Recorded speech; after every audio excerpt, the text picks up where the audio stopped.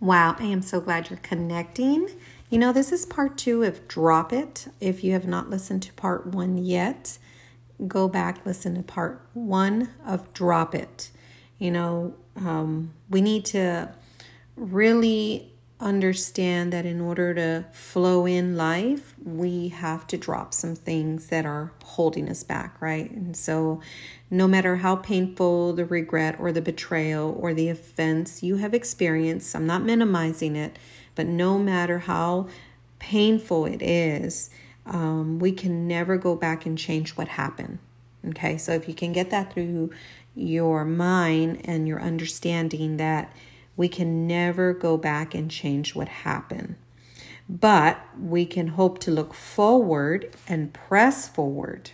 All right? So if you've had an abortion, forgive yourself and let the healing begin. If you've cheated and you're still cheating, stop. Stop. Stop.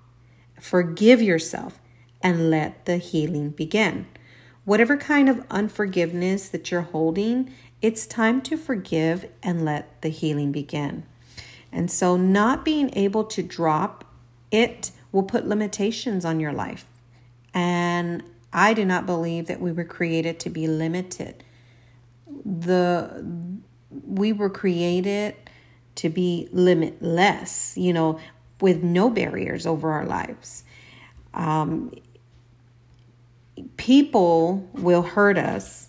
People will offend us, disrespect us. They will criticize us. They'll even judge us without even knowing us. I mean, how many of us have really been in a room or maybe at work or maybe at school or even your own family, They judge you.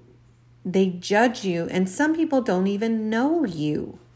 They just judge you, one, because either they're insecure or they have a spirit that's jealousy in them, or two, they heard something that someone said.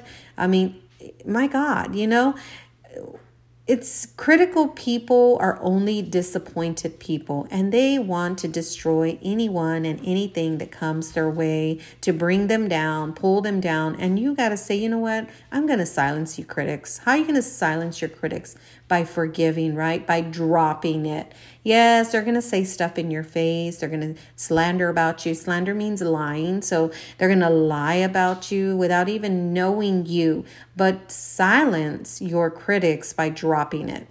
So unforgiveness and not being able to drop it will only keep you in the same place day after day, week after week, month after month. Now it's 5 years, then it's 10 years, then it's 20 years. Then you find yourself at 50, or right now you're probably in your 30s, but you find yourself at an older age and you say, oh my God, I could have done this, but I let that fool keep me bonded, right?